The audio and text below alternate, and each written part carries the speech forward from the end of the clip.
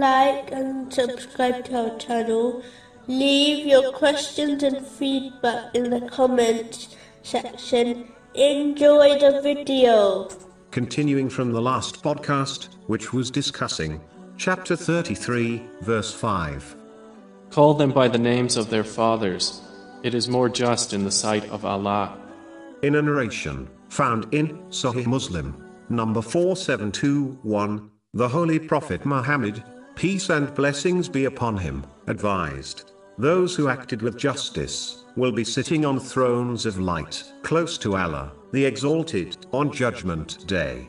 This includes those who are just in their decisions with their families, and those under their care and authority. It is important for Muslims to always act with justice. In all occasions, one must show justice to Allah, the Exalted, by fulfilling His commands, refraining from His prohibitions, and being patient with destiny. They must use all the blessings they have been granted in the correct way, according to teachings of Islam.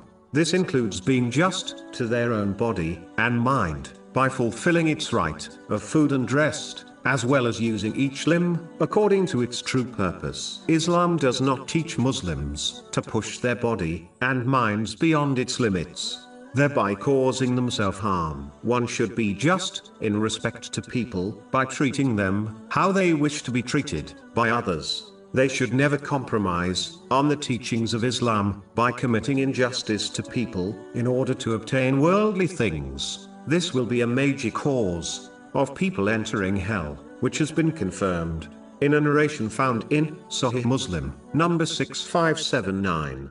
They should remain just, even if it contradicts their desires, and the desires of their loved ones. One must be just towards their dependents, by fulfilling their rights and necessities, according to the teachings of Islam, which has been advised in a narration, found in Sunan, Abu Dawood, number 2928. They should not be neglected, nor handed over to others to fulfill this duty, such as school and mosque teachers. One should not take on this responsibility if they are too lazy to act with justice. In regards to them, no person is free of acting with justice, as the minimum level is acting with justice in respect to Allah, the Exalted, and oneself.